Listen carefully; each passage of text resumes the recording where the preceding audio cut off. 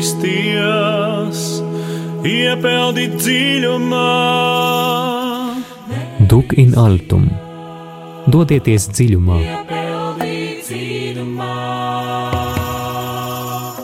Ēterā Rīgas augstākā reliģijas zinātņu institūta raidījums.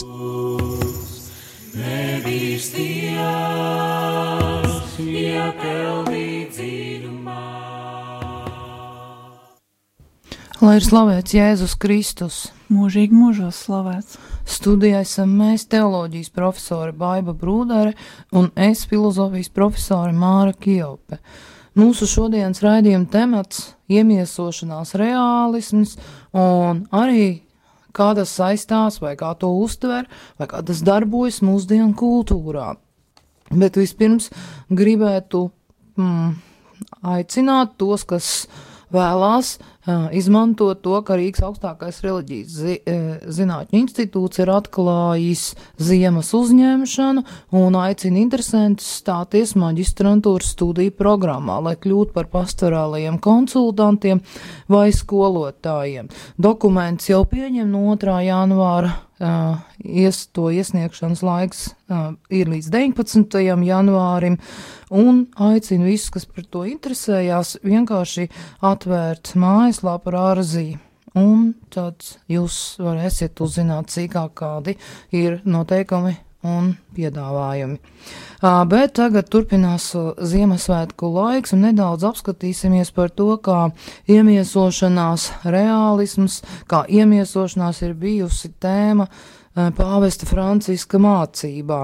Uzsvēršu tikai dažus momentus. Vispirms tāds piekodinājums mums visiem. Pāvests Francisks saka, nenokavējiet. Pāvests aicina apzināties, ka visas svētās mises daļas ir svarīgas, bet jo īpaši krusta zīmes sākumā, ar kuru mēs kā kopība sagatavojamies kopā pielūgt Dievu, slavēt Dievu. Tad arī vēl pāvests apsveic Romas kūrijas darbiniekus Ziemassvētkos un homilijā teica ar slavenā dzejnieka Angelusa Silēzieša vārdiem par to, kā Jēzum ir jāpiedzimst mūsu sirds silietē. Un šis, faktiski viduslaika dzejnieks ir rakstījis. Tas ir atkarīgs tikai no tevis. Ak, ja vien tava sirds varētu kļūt par silīti, tad Dievs atkal varētu kļūt bērns uz šīs zemes. Un kūrijas darbiniekiem pāvests Francisks dāvināja 2 grāmatas, viena no tām, kas būs lasām arī latviski, ir Dzīvības mātes institūta Venaskā dibinātāja, karmelītu tēva, svētīgā Marija Eugēnija darbs, Gribu redzēt Dievu. Baiba, tu esi tā, kurā latviskos šo darbu. Kā domā, kāpēc pāvests Francisks vēlējās dāvināt šo grāmatu? Man bija ļoti patīkams pārsteigums dzirdēt šo vēsti. Un man personīgi šī grāmata ir ļoti dārga. Es to, kad lasīju pirmo reizi, tiešām tā man ļoti uzrunāja, un es to varu novērtēt kā ļoti dziļu. Domāju, ka arī mūsu pāvests izlasīt šo grāmatu varēja tikai novēlēt, lai pēc iespējas plašāks lasītāju loks varētu to izmantot.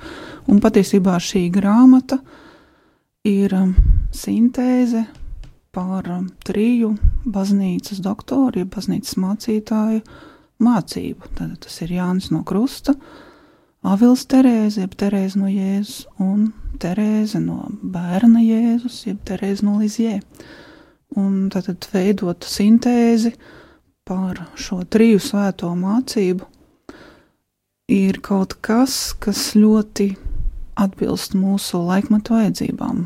Un varbūt tieši tāpēc, ka arī šodien mazliet pieminēšu tēva Mariju Eugēniju vārdus, ka šodien tas izskan tikpat aktuāli kā pirms 70 gadiem, kad šī grāmata sāka tapt, ka tieši tāpēc pāvests vēlējās dāvināt šo grāmatu. Jā, 24. decembrī Ziemassvētku vigīlijā pāvesta homīlijas galvenā doma, tu šķiet rediģēri šo tekstu, ir tāda, ka mums ir jāredz Dieva klātbūtne arī visās tajās situācijās, par kurām domājam, ka viņa te nav. Tā laikam tāda aktuāla situācija, man liekas, cilvēkiem, ka bieži vien gribas kliegt Dievs, kur tu esi. Bet pāvests saka, viņš ir klātesošs. Jā, šī viņa doma bija noformulēta tieši tādā veidā, ka tieši tad, kad mēs domājam, ka viņš nav klātesošs, viņš ir.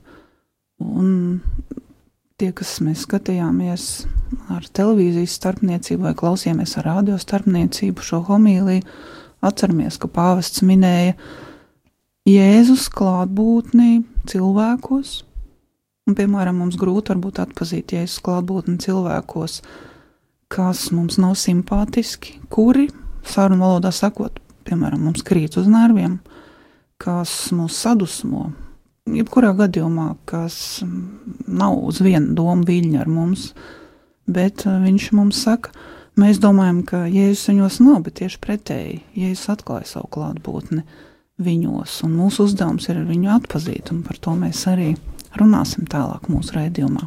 Jā, tālāk pāvests uzrunā Itālijas teoloģijas biedrības pasākumā, uzsvēra, ka teoloģiski atklājumi rodas stāvot uz ceļiem.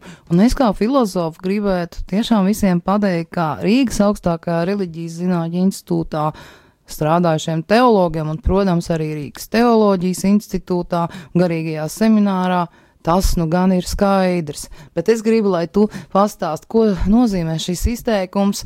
Arī kardināls Pujāts to ir pieminējis, kādreiz aicinājis katehētikas toreizajā institūta students, ka teoloģija, viņa īstenībā viņai ir jānotiek uz ceļiem. Jā, tas bija arī Svētā Jāņa Pāvila II ļoti iecienīts izteiciens, ko viņš atgādināja tieši teologiem. Jā, ar to, es domāju, viņš gribēja uzsvērt pirmām kārtām, ka teoloģiju nedrīkst studēt tikai ar prātu. Jā, tādēļ arī viņa enciklika Fides et Ratio tik ļoti uzsver, ka prāts un ticība tiem jāiet kopsolī, un tā vienkāršiem vārdiem sakot, jāuzsver, ka teoloģija uz ceļiem nozīmē, ka mēs ar prātu lasām, studējam par Dievu un lūkšanā runājam ar Dievu. Un tikai tas var mums dot dziļas zināšanas par viņu noslēpumu, par cik viņš mums to atklāja personiskās attiecībās. Jā, 25. decembrī vēstījums Ziemassvētkos Urbi et Orbis pilsētēn pasaulē. Jūs kopā ar priesteri Andri Kravalu to komentējāt. Man liekas, ka varbūt nebija nemaz tik viegli komentēt ne valodas tulkojumu vai kā citādi dēļ, bet tās tematikas dēļ, par ko pāvests runāja, un kas ir šobrīd tik aktuāli, par mieru pasaulē. Jā, par mieru pasaulē tas bija galvenais uzsvars šajā vēstījumā un arī svētībā, ko pāvests deva, un tas ir, varētu teikt, pašsaprotami, ka mums ir jādomā par miera problēmu, un galvenais jau jālūdz par mieru pasaulē. Es arī gribētu izmantot šo izdevību un aicināt visus dārgos radio klausītājus ņemt pie sirds vēl nopietnāk šo nepieciešamību lūgties par mieru pasaulē. Un miers, protams, sāks mūsu sirdīs. Un to arī runā šajā raidījumā. Jā, arī par to mēs runāsim, bet, protams, tas ir pats galvenais šajā vēstījumā par mieru. Un arī noslēgumā pāvests aicināja centīsimies ar Dieva žēlstības palīdzību darīt mūsu pasauli cilvēcīgāku. Ja, tad arī šis aicinājums ir ārkārtīgi aktuāls un liek mums aizdomāties, ko pāvests grib mums likt saprast ar to, ka mums jādara pasauli cilvēcīgāku. Jā, un es gribētu varbūt īsti piebildu vēl, pāvests Francisks arī ir teicis vārdus, kā vienīgais veids, kā uzvarēt karu, ir to nesākt. Un lai pievērst uzmanību šīm miera jautājumam, cik ļoti nepieciešamas lūkšanas un izpratne un darbība, lai uzturētu mieru. Arī viņš ir izplatījis tādu bildi, kas ir uzņemta 1945. gadā pēc Nagasaki, tātad bombardēšanas ar atomu bumbu, un kas ir ļoti smaga uzlūkojuma. Tas ir pusauga Japāņu zēns, kuram nešļāvās muguras, ir viņa mazais brālīts, kurš ir miris, un tas pusauga zēns stāv kopā ar citiem rindā uz krematoriju, lai sadedzinātu šo savu brālīti. Un tas, ko saka pāvests Francisks ir, un ko viņš raksta, komentē pie šīs bildes, ir tādi ir kara augļi. Jā, un tas, jā, viņš vēlās, lai šī bilde tiešām tiek izplatīta, tas ir kā brīdinājums, tas ir kā ļoti nopietnis aicinājums mums tiešām jālūgties. Un diakona Stefana baznīcas pirmocekļa svētki ir tieši 2. Ziemassvētkos, un arī tur pāvests Francisks saka, ir dziļa saikne, jo Dievs ir dzīmis, un tā ir ļoti nopietna vēsts, kas nebūtu neglājamo, ka viņi saka arī, mums ir jāatgriežas, un mēs par to arī runāsim, ka Jēzus atnākšana aicina uz atgriešanos, uz mūsu domāšanas maiņu. Ir nepieciešama atgriešanās, ja, un tā varbūt arī, kā saka, daudz maksā un nav viegla, bet tas ir tas aicinājums, ko mums sniedz Ziemassvētku vēsts.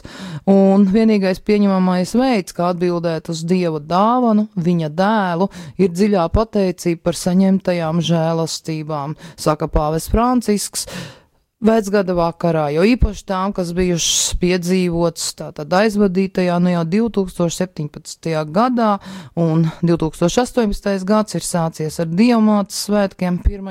janvārī, un pāvests uzsver, ka visvētākās jaunās Marijas godināšana nav etiķetes jautājums, tā ir kristīgās dzīves prasība, jo kristietība nav ideoloģija, kaut kāda vienīgi intelektuāla ideja vai doktrīna. Mums visiem ir vajadzīgs, lai mēs visi būtu pie mātes sirds, saka pāvests Francisks, kas zina, kā glabāt Dieva maigo mīlestību un jūt mūsu visu sirdspūkstus. Bet es gribu tagad atgriezties pie tā tēmāta, ko tu, Baiba, minēji, un to iesākt, tas jau jautājumi par iemiesošanās reāls un par to, kas tomēr ir, cik svarīgi ir mūsdienu pasaulē pareizi saprast šo notikumu, Ziemassvētku notikumu, iemiesošanās reālismu. Un, lai pie tā atgrieztos, arī tu minēji par to cilvēciskumu, ko aicina pāvests, lai pie tā atgrieztos, es labprāt citēju kāda priestera, tādu uzsaukumu sociālajos tīklos, viņš bija ielicis tādu aicinājumu uz Ziemassvētkiem. Būsim kā Dievs, tapsim cilvēki. Ja? Tātad, lūdzu pastāsti, kas ir šī iemiesošanās, lai cilvēks būtu cilvēks? Jā, tieši šie pēdējie vārdi, ko tu tikko uzsvēri, lai cilvēks būtu kā cilvēks, tādēļ jau arī Dievs Tēvs sūtīja mūsu pasaulē savu dēlu. Un arī mūsu pāvests Francisks savas svētības Urbi et Orbi beigās arī teica šos vārdus, lai mūsu sirdis Kristum nav aizvērtas, kā viņam bija aizvērtas Betlēmas mājas toreiz, pirms vairāk kā 2000 gadiem. Un tas aicina mūs aizdomāties, par to, kas tad ir šis iemiesošanās reālisms. Un šis reālisms nozīmē to, ka tas tiešām nav kāds notikums pagātnē, kuru mēs vienkārši aiz goddevības pieminam, bet tas ietekmē mūs visu laiku, katru dienu, tas ietekmē mūsu tagadni un nākotni, un, protams, ir ietekmējis visu šo laiku kopš Kristus atnākšanas. Bet dažas pārdomas par to varbūt pēc kārtas. Arī savā homīlijā pāvests Francisks uzsvēra to gaismu, ko bērns Jēzus mums atnes. Un tad ir ļoti svarīgi mums apzināties, ka šī gaisma mums ir nepieciešama. Un toreiz Dieva tauta gaidīja šo dāvanu, jo iemiesošanās jau ir dāvana cilvēkam, tā ir jauna Dieva klātbūtnes izpausme. Tātad Dieva tauta toreiz gaidīja šo dāvanu, pravieši to jau bija pasludinājuši, bet cilvēks nespēja atpazīt Dieva dēla atnākšanu miesas veidā, iemiesodamies mūsu trauslajā miesā, kā saka svētais Irenejs. Ja? Tātad pravieši sludināja Mesiju, kas atnesīs mieru, pestītāju un glābēju sludināja, kurš izglābs mūs līdz galam, sākot jau ar atpestīšanu no grēka. Bet te atkal vēlos atgādināt, lai mēs nesašaurinātu atpestīšanu līdz šim pirmajam posmam, līdz atpestīšanai no grēka, jo Jēzus mūs ved daudz tālāk, vēlas vest mūs daudz tālāk. Tātad līdz ar to atnesot mums Dieva bērnu godību, Dieva bērnu brīvību, mīlestības likumu, vai kā Irenejs vēl uzsvēra šīs abas dimensijas atpestīšana, no kā mēs esam atpestīti un uz ko mēs esam atpestīti. Mēs, protams, apzināmies, ka Jēzus mūs atpestīja no grēka, verdzības, no mūžīgās nāves, bet viņš mums vēlas dot Dieva bērnu brīvību, mūžīgo dzīvi. Tas, ja mēs padomājam par šo laikmetu, kad Jēzus atnāca mūsu vidū, bet kā ir šodien ar šo dāvanu, ko Dievs mums vēlas dot, ar šo Dieva visvarenības, žēlsirdības izpausmi, viņa gaismu mums. Jā, kā ir šodien? Es domāju par šo interesanto, varētu pat teikt, paradoksu, kā neticīgi cilvēki uzskata, ka ticība ir kaut kas arhaisks, novecojis un tātad dzīvo tā, it kā Dieva nebūtu. Savukārt mēs ticīgie bieži vien uzdodam sev šo jautājumu, kā gan tas iespējams, ka neticīgs cilvēks apgalvo, ka Dieva nav. Jo man šķiet, ka viss liecina par to, ka viņš ir. Tad šie divi skatījumi uz pasauli, uz realitāti. Un tad es apsolīju, ka padalīšos arī vēl ar Telmaru Eugēniju domām, un viņš arī uzsver to, ka mūsu laikmeta galvenā kaite ir prāta lepnība. Jā, tātad šis prāta dziļais ievainojums, ka cilvēks vairs nezina būtiskāko, kas viņam jāzina. Un prāta lepnība, tēvs Marija Eugēnijas saka, ir laikmet lielākais grēks arī.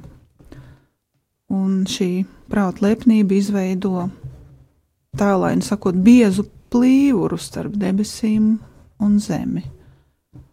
Un atņem cilvēku prātam, viņš saka, tā galveno objektu, kas ir Dievs. Ja tad prāta lepnība liek cilvēkam pagriezt muguru Dievam. Ja viņš jūtas izveidojas tā prāta lepnība. No tā kā cilvēks jūtas tik pašpietiekams, ka tiešām kamdēļ gan viņam Dievu, ja viņš pats visu var, pats visu zina, ja viņš pats jau sāka noteikt, kas ir patiesa un kas nav, tad šī prāta lepnība vērš cilvēka sapratni un cilvēku pašu, kā saka tēvs Marija Eugēnijas, uz leju, uz zemi. Liek prātam kalpot materiālās labsajūtas organizēšanai. Un līdz ar to mēs šodien varētu teikt, kā mēs arī ar tevi esam bieži pārunājuši divatā, ka tas sašaurina ļoti cilvēka apziņu. Ja? Tas sagatavo cilvēka tādu, varētu teikt, noslīdēšanu līdz dzīvei horizontālajā dimensijā. Tikai horizontāli. Tikai, jā. Un tas ir tas bēdīgākais. Man šķiet, ka vēl bēdīgāk nevar būt, ka cilvēks dzīvo šajā horizontālē un vispār vairs neapzinās, kā viņš ir būtne no Dieva. Un tad, kā dzied kādā skaistā dziesmā ar šiem vārdiem soli pa soli, mēs ejam uz priekšu kopā ar Dievu, bet Dievu, kur mēs nepazīstam. Varbūt mēs varam paklausīties pirms turpinām šīs pārdomas.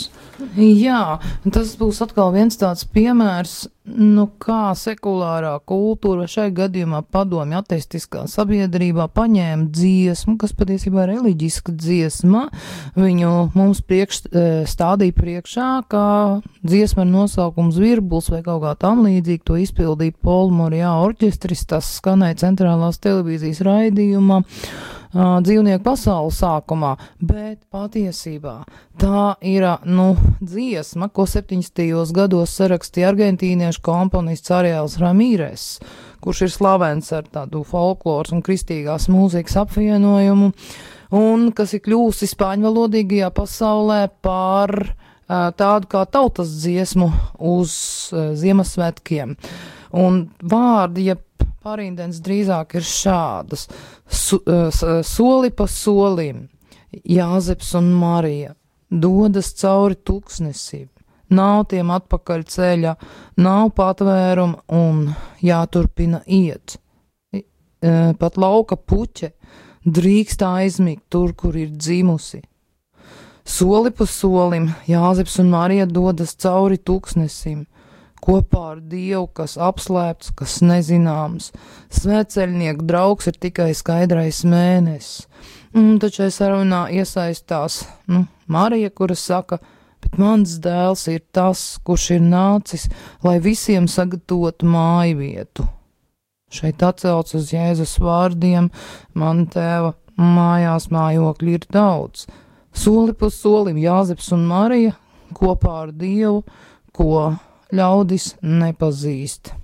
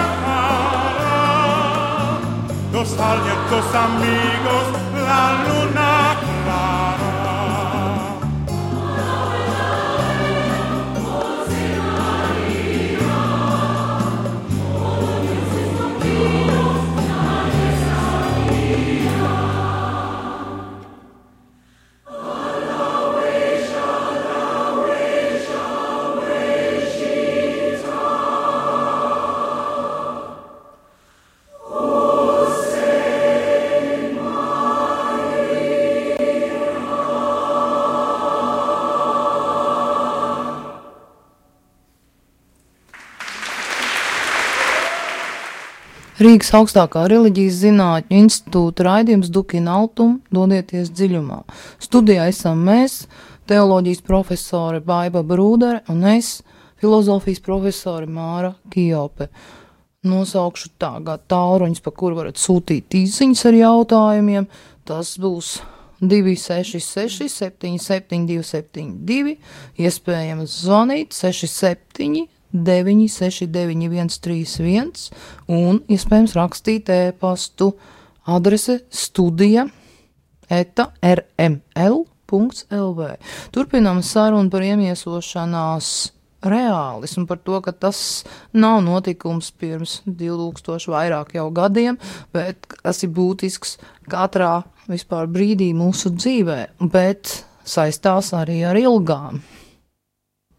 Jā, pirms pauzes runājām par cilvēka prāta lepnību, kurā kārdinātājs grib mūs ievest, viņš pastāvīgi kārdina mūs šai virzienā.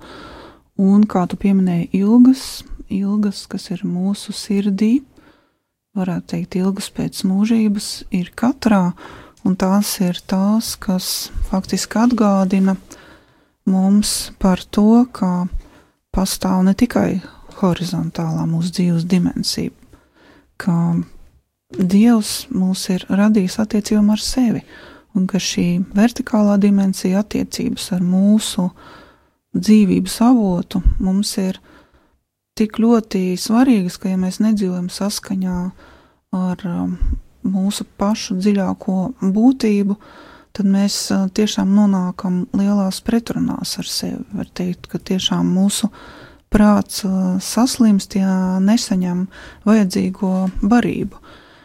Faktiski man gatavojoties šim raidījumam ienāca prātā doma par to, kā mūsu laikmetā bieži vien šīs ilgas pēc mūžības tiek, varētu teikt, pārorientētas vai aizvietotas ar pseido ilgām, un tādā smagākā variantā pat izkropļotas, var sakot, pārtaisītas.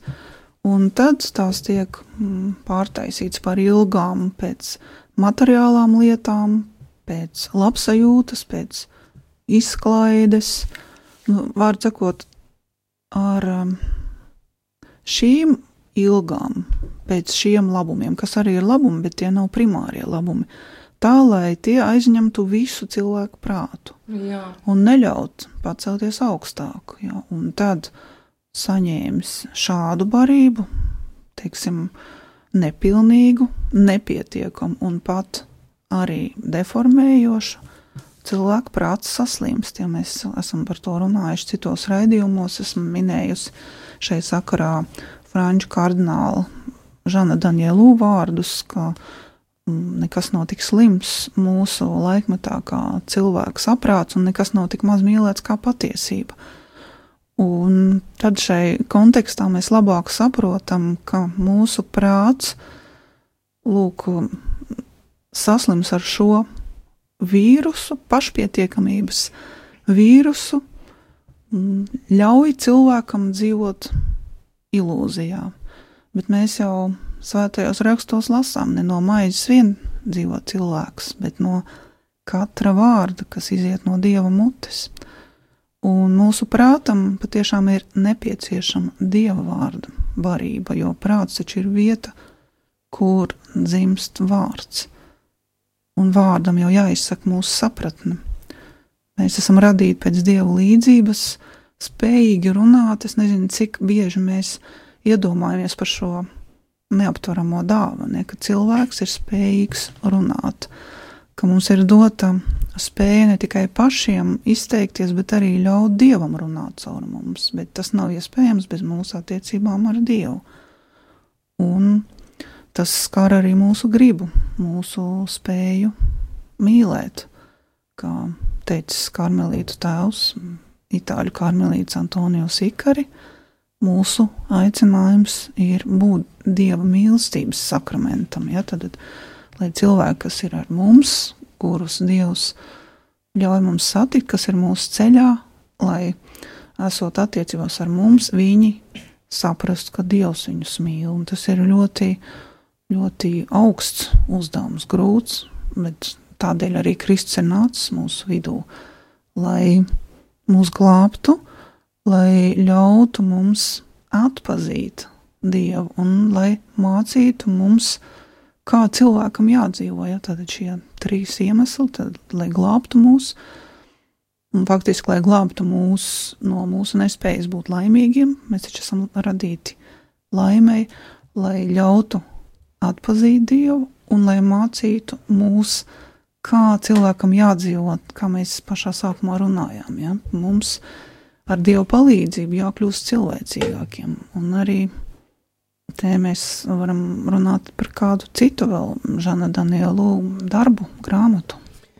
Jā, Rīgas augstākais reliģijas institūts, mūs apgāds pat labam gatavo izdošanai latviešu valodā Žana Danielu grāmatu kultūru, ko nodeva savējie.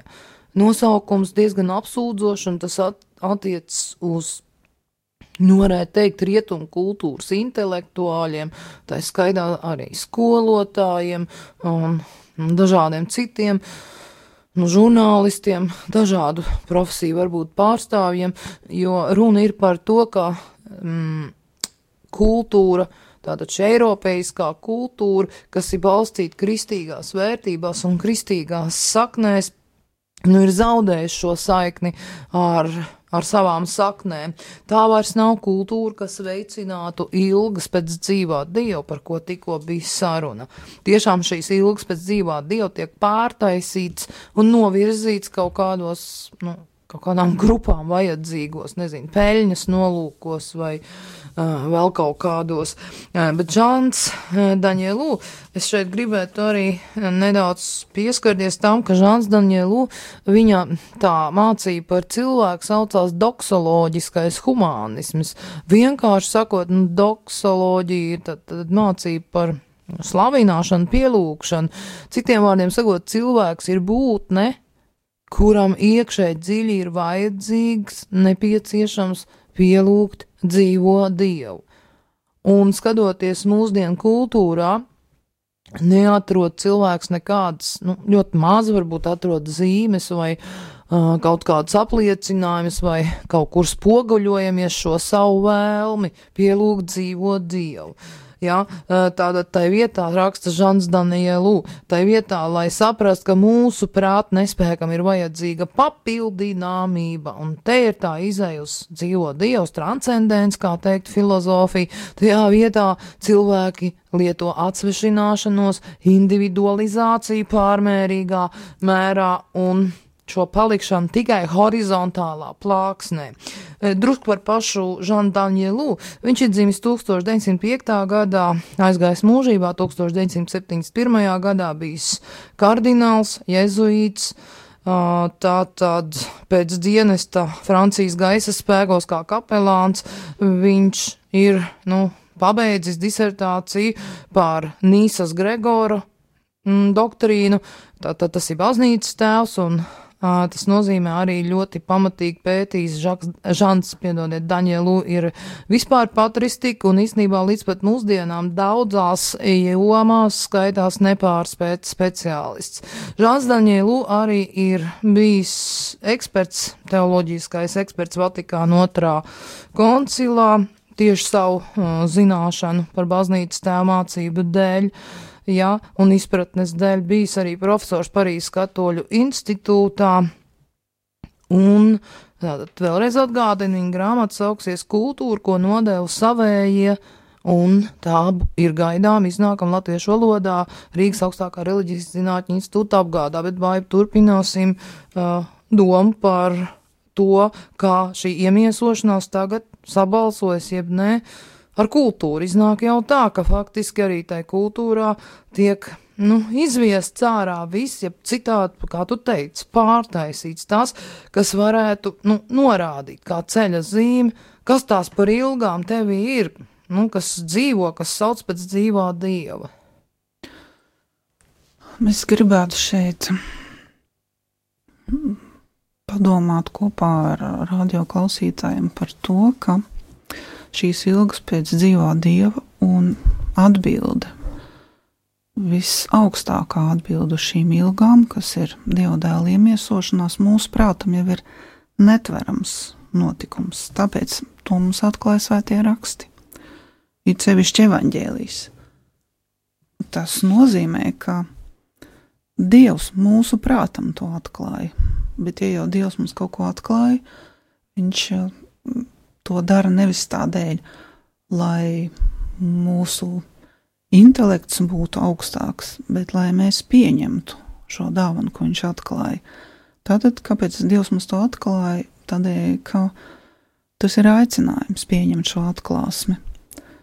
Un iepriekšējā raidījumā Dukinautum, kad studijā bija profesors, priesteris Andris Marija Jerumans, viņš ļoti labi paskaidroja, ka tas ir jautājums par dzīves jēgu, par mūsu vērtību skalu, par mūsu cerību. Un, ja domājam plašā nozīmē par kultūru, tad varbūt ir tieši tas vājais punkts, ka cilvēks par dzīves jēgu sāk domāt tikai kādos savas dzīves brīžos, kad viņš pats netiek galā ar savu dzīvi, bet viņam jau būtu pavisam citāda dzīve, ja viņš jau no pašas bērnības saņemtu, varētu teikt, šo refleksu, kā atskaites punkts savai dzīvei, apzināties tiešām dzīves jēgu pašos tās dziļumos, ja, un tad tiešām šīs ilgas pēc mūžības, ilgas pēc Dieva arī barot attiecīgi, jo šīs ilgas pēc mūžības, kā arī iepriekš kādreiz mēs runājam raidījumos, cilvēks jau cenšas piepildīt pats saviem līdzekļiem, pats ar savu prātu, ar zinātnes attīstību, tehnoloģiju attīstību, cenšoties visiem spēkiem pagarināt cilvēku dzīvi, tomēr cilvēks pats sev nevar iedot mūžību, toties Dievs viņam vēlas to dāvāt.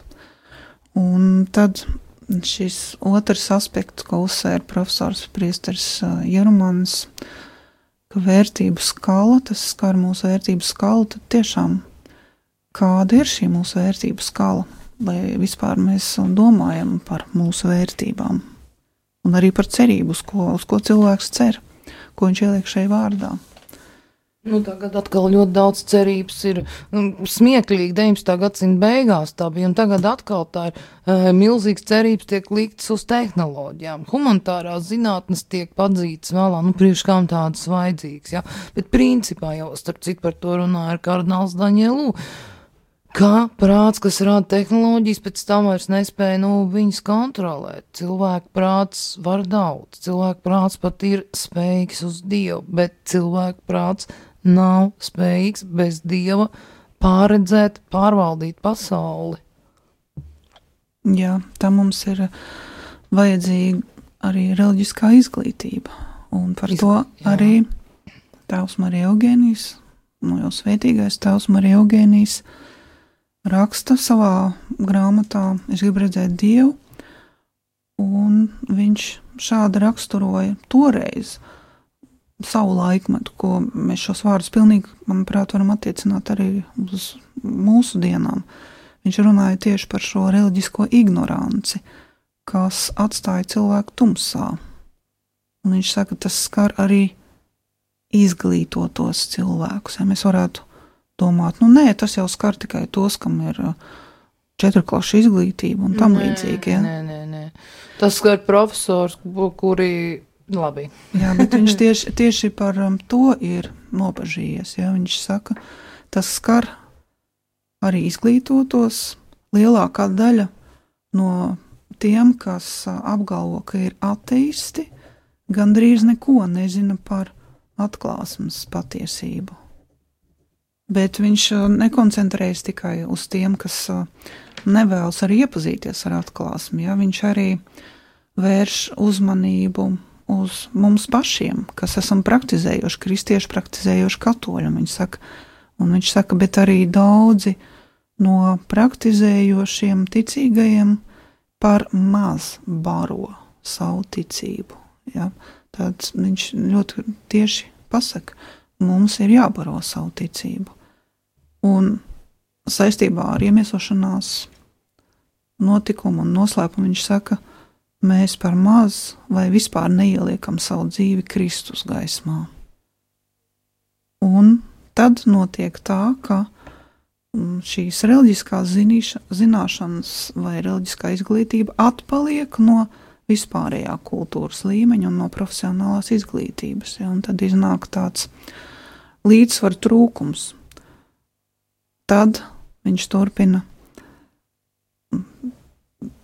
dvēselē dabiskais ņem virsroku pār pārdabisko.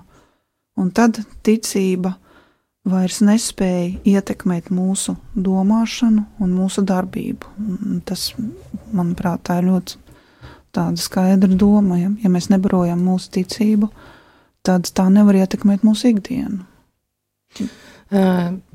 Slavenais sērbu stāretis Tadejs, kurā mācībai par domāšanu arī toņi pieskarsimies, ir teicis tādus vārdus, ka cilvēkam, ja ir vajadzīgs visu laiku, viņa prāts tā radīts, ka vajadzīgs visu laiku var kaut ko to barot. Ja to nebaro ar to barību, kas tam nepieciešams, kā tu saki Dieva vārds, tas paliek slims, bet viņam ir jābarojas visu laiku, tad tiek ieslēgts televizors, teiksim, datorspēles, jo viņam visu laiku ir kaut ko jābarojas. Vai man patīk, ja tu mazliet arī pastāstītu šos vārdus, ka mums ir līdzatbildība, mēs esam šai kultūrā, mēs kristieši, un tad pāriesim pie sarunas par tēvu Tadei, kur grāmata latviski iznākus, bet tātad, kā mums ir līdzatbildība par šo sabiedrību, līdzatbildība par kultūru un par, prāta pastorāli, ja tā drīkstēt teikt, kardinālu Pupāra vārdiem.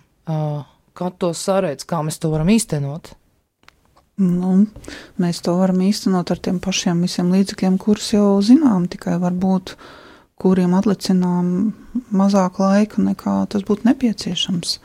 Mēs jau arī runājot pēc nākamās muzikālās pauzes par tēvu Tadeju uzsvērsim to, ka ir ļoti vajadzīga lūkšana, jo lūkšana maina mūsu domas, un atcerēsimies, ka mēs dzīvojam garīgās cīņas, un es pat teiktu, dažbrīd būtu jāsaka garīgā kara apstākļos, un tad mēs varam noturēties tikai tad, ja mēs turamies pie Kristus.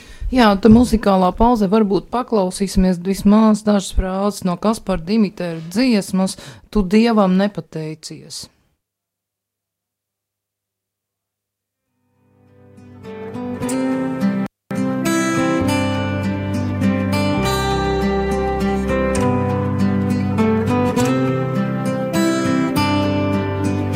Saule bija maize, bija draugi, nav citi vainīgi maldies, tu vienkārši ne par ko Dievam neteici paldies.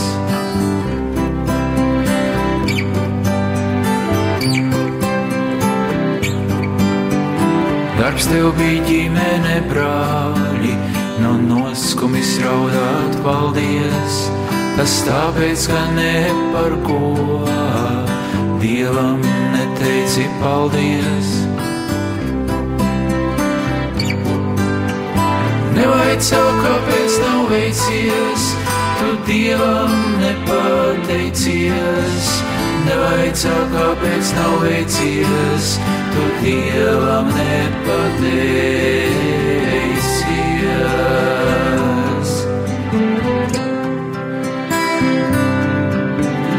Vārdi, kas dziedēja dzēla, nav pat laimīgi iesaldie. Tas tāpēc, ka ne par ko Dievam neteici paldies.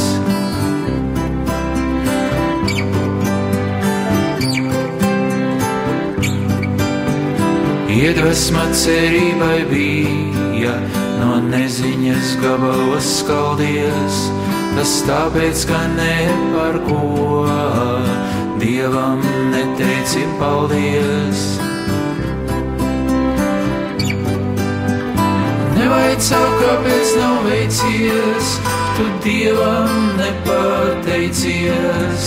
nevaicā, kāpēc nav veicies, tu Dievam nepateicies.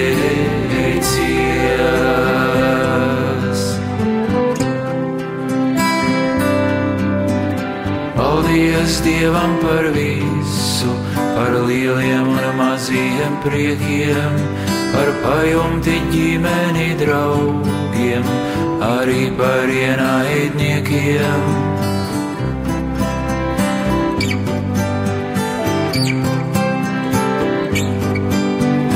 Paldies Dievam par visu, par maizi sarāja vagu, par veselību un spēku, par sāpēm un slimību smagu.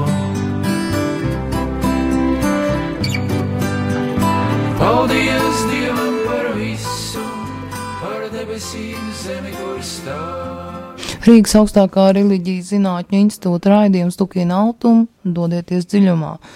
Studijā esam mēs, teoloģijas profesori Baiva Brūdere un es, filozofijas profesori Māra Kijope. Runājam par iemiesošanās reālismu un par mūsdienu kultūru. Un, Baiva, tu gribēji turpināt šo tēmatu? Jā, es gribu arī tādu pārēju veikt, atsaucoties šo dziesmu, ko tikko klausījāmies, jo tur šie vārdi bija par pateicību un par to, ka mēs aizmirstam pateikties Dievam. Paldies Dievam ne jau vienmēr, bet tomēr mēs bieži aizmirstam pateikties. Un kristīgā pateicība, kas būtu mūsu kristīgā pateicība, tas nozīmē, ja esam sapratuši iemiesošanās noslēpumu gaismu, tad mūsos dzimst vēlēšanās nopietni turēties pie Kristus un nopietni turēties pie viņa. Tas nozīmē sekot viņam savās izvēlēs, un mūsu izvēles jau sākas domās, un tāpēc, lai arī mums vairs nav daudz laika mūsu raidījumā, tomēr es gribu dažas domas pacitēt no... Jā, tad es pieteikšu, tātad latviski arī ir lasāma grāmata, tas ir serbus pareizticīgo stārets, jeb, gudrājais, tātad tēvs Tadejs, kurš aizgāja mūžībā 2003.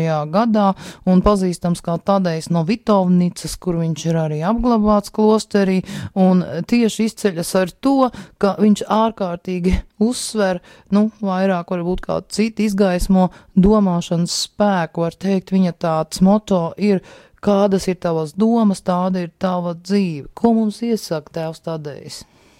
Tieši pats pirmais, ko viņš mums iesaka, ir apzināties to, ka viss ir atkarīgs no mūsu domām, kā viņš saka, mūsu dzīvē. Ikviena nodarbe, ik viens darbs, ikviena kustība ir atkarīga no mūsu domām. Mēs esam tādi, kādas ir mūsu domas. Un viņš saka, ka cilvēks ir mazs, bet spēj sastrādāt ar savām domām gan daudz laba, gan daudz ļauna. Reizēm ticīgie cilvēki domā, ka tikai vārdi un darbi kaut ko nozīmē, ka domas tas tā, kas te tur vai ne? Kaut kas tāds tieši nekar. Tas ir tas, no kā mums, tas nāk no nezināšanas tiešām šāds secinājums, jo patiešām vispirms jau ir doma, un tad ir vārds un rīcība, darbība. Un tēvs Tadejs aicina mūs saglabāt mieru sevī. Atkal atgriežas šī tēma par mieru. Viņš arī raksta tā, ja mūsu domas ir pilnas miera un labā, tad tāda ir arī mūsu dzīve. Bet, ja domas ir postošas, mums nebūs ne miera, ne klusuma. Un tad viņš min tādu pavisam vienkārši piemēru no ikdienas, atliek vien kādam mums kaut ko iebilst. Mēs tad ejam pa gaisu, kā viņš saka sarunvalodā. Ja? Pēc tā mēs varam noteikt, kādā stāvoklī esam. Redziet, cik mēs esam nespēcīgi, cik nevērīgi glabājam mieru. Mums ir jāmācās sirdī glabāt mieru. Un tad viņš arī saka, kādos apstākļos, to mēs varētu jautāt, kādos apstākļos tad mums jāglabā miers. Protams, tad, kad nav viegli. Un viņš arī saka, mums apkārt ir ļoti daudz smagu notikumu, kuri grauj mūsu garīgo līdzsvaru. Un viņš min tieši šo spēju piedot, kur mums jāvingrina, un viņš saka, mums ir grūti piedot pat miesīgajam brālim, kur nu vēl svešajiem. Tikko mūs uzvar ļaunās domas, mēs paši kļūstam nelabvēlīgi. Bet mēs, kristieši, ļaunu nedrīkstam pieļaut pat domās, kur nu vēl darbos. Jo tad viņš saka, mēs kļūstam tiešām nevarīgi, nespēcīgi. Kā mēs varam nepieļaut to ļauno domās? Tā, ka mēs izmantojam to spēku, ko mums Dievs dod. Un tas nāk no lūkšanas, jo, kā viņš saka, lūkšana dod mums labas domas. Un viņš mūs aicina ļoti vienkāršiem vārdiem pacentīsimies ar Dieva palīdzību izkopt sevī augstsirdību. Ja, augstsirdību.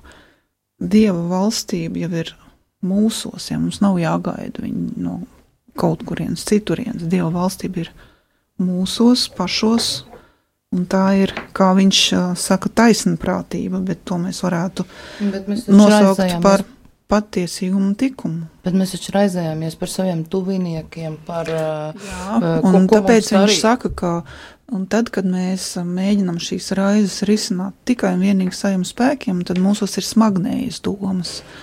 Bet, lai tā nebūtu, mums ir tās jāuztic Dievam.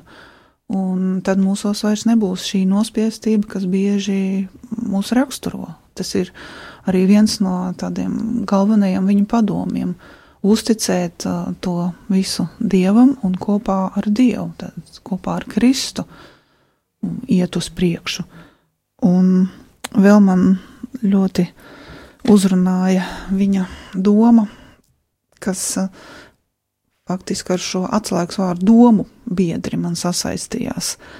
Vienā no apakšnodaļām viņš vienkārši uzraksta šādu teikumu: ja mēs kļūtu par domu biedriem ar Dievmāti, eņģeļiem un svētajiem, domājies, domu biedri mums jau, protams, tad mūsu domās nebūtu tā hausa, kas liecina par to, ka nav kārtības, jā. Un ka mēs ar prāta ievainojumu skar to, ar mūsu dabu, ko skar ievainojums, ko skar grēks, mēģinam celt savu dzīvi, un tādēļ tā nav sakārtota.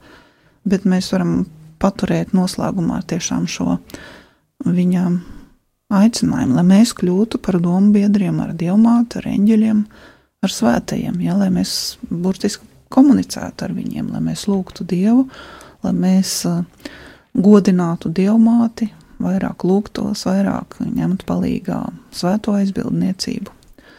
Un par to arī būs lūkšana, jā, kas būs īpašā veidā veltīt miera sevī, izlūgumam no Dieva. Un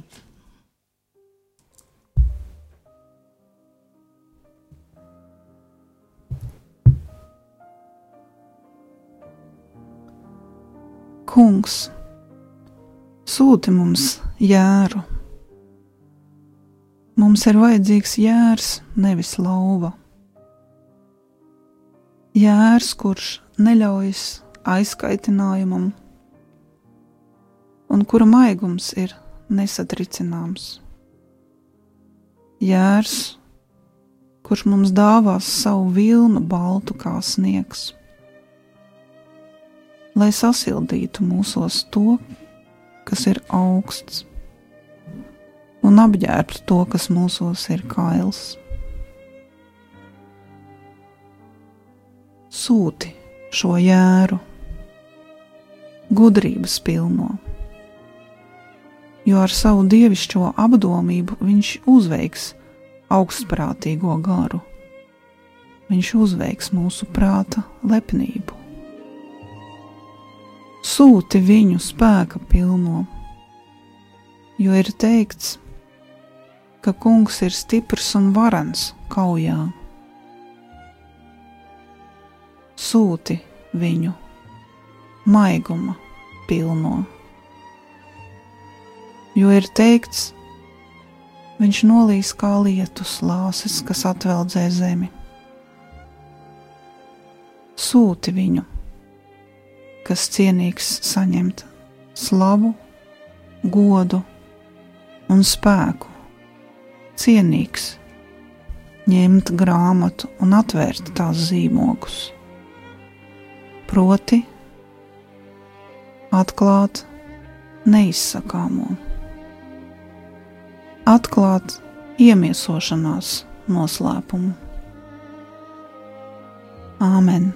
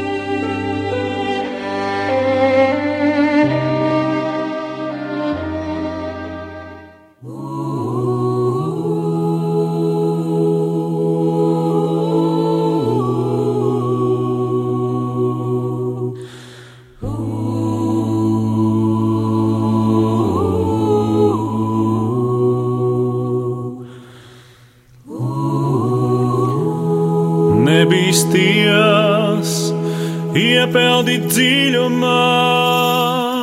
Nebīsties, iepeldi dziļumā. Ir ar tevi Kristus. Nebīsties, iepeldi dziļumā.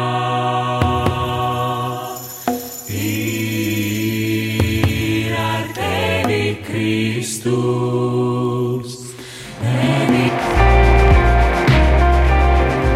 Es esmu Viktors Stulpins, Liepājas bīskaps. Tu klausies Radio Marija.